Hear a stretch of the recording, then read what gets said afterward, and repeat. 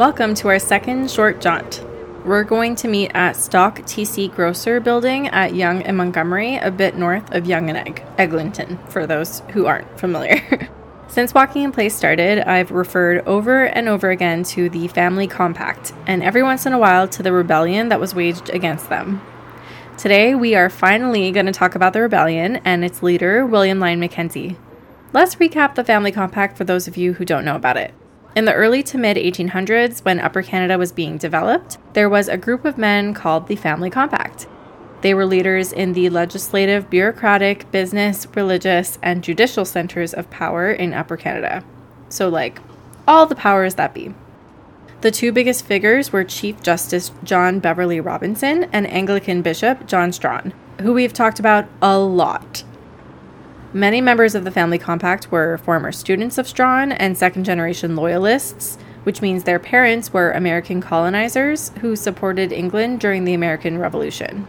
A lot of loyalists ended up settling in Upper Canada for obvious reasons. The group as a whole was interested in carrying over and maintaining British social norms, which included having a social hierarchy of which they were the aristocrats at the top of the food chain. It meant that if you came from the right family or were friends with the right people, you likely held a position of power in multiple parts of the government and could appoint others like you to the same. It wasn't very democratic.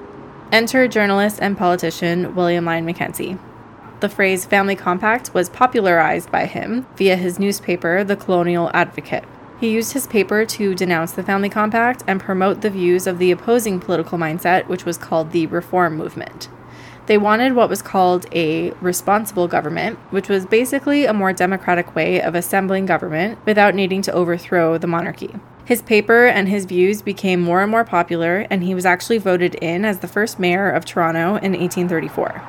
Despite his best efforts in government, he wasn't re-elected, and as a result became convinced that the only way to actually make change in the city was to stage an armed rebellion. He began conducting political meetings to gather other reformers and also arranged shooting practices for the upcoming rebellion. The tension was rising in the city, known reformers were starting to get attacked in the streets, and it was at this point that Mackenzie decided to really take action. So around December 4th, he told reformers to meet at the Montgomery Tavern to prepare for the uprising, which he had decided would happen December 7th. While the tavern is no longer here, you're standing right where it would have been. To be honest, the rebellion was kind of messy. Mackenzie chose the location because its owner, John Montgomery, while on the side of the reformers, had had a falling out with Mackenzie, so he was pretty surprised to see all these protesters show up at his tavern. Many of them were not trained and not armed, so when it came time for battle, they weren't very prepared.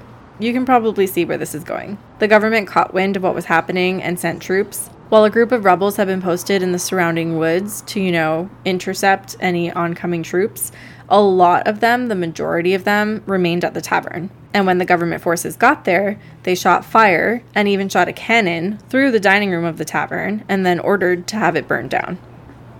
The rebels lost, and two groups of them, including Mackenzie, fled to the States. In the end, only one of them had died and 5 had been injured. Some were captured along the way and hung for treason. John Montgomery, the owner of the tavern, but who otherwise had nothing to do with the rebellion, was arrested and charged with high treason. He was found guilty, but escaped as they were bringing him to Fort Henry to be imprisoned. He ended up fleeing to New York until he was pardoned in 1843.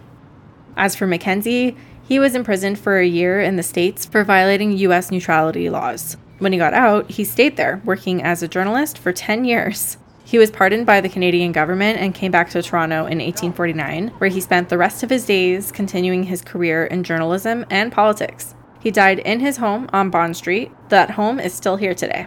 So that's the story of the rebellion. After the tavern burned down, a hotel was built on this location, and ownership changed hands multiple times over the remaining 1800s. In 1913, the federal government bought it and created a post office, which was then remodeled to the current building in the 1930s. The building is known as Postal Station K and was designed in the Art Deco style. It's apparently one of the only buildings in the city that has the royal cipher, a fancy word for monogram, of EVIIIR for Edward VIII, who was king when the building was finished. He was only king for 11 months, so not surprising that only a few buildings honor him. He's the one who abdicated so he can marry his divorcee American lover, by the way. Now the building is a designated National Historic Site of Canada and has been incorporated into a luxury apartment tower. And of course, the inside is now this fancy grocery store that we're standing in front of. I definitely recommend just taking it in. There are some signs outside that also tell more of the story. And that's our stop for today. If you want more, my suggestion, go inside this grocery store, grab a fancy snack. I mean, like, pay for it, but you know what I mean. Then head north to the Alexander Muir Memorial Gardens to eat your snack. It's really pretty up there, and I think worth the walk. If you want an even longer walk, you can check out the ravine and parks on either side of the gardens.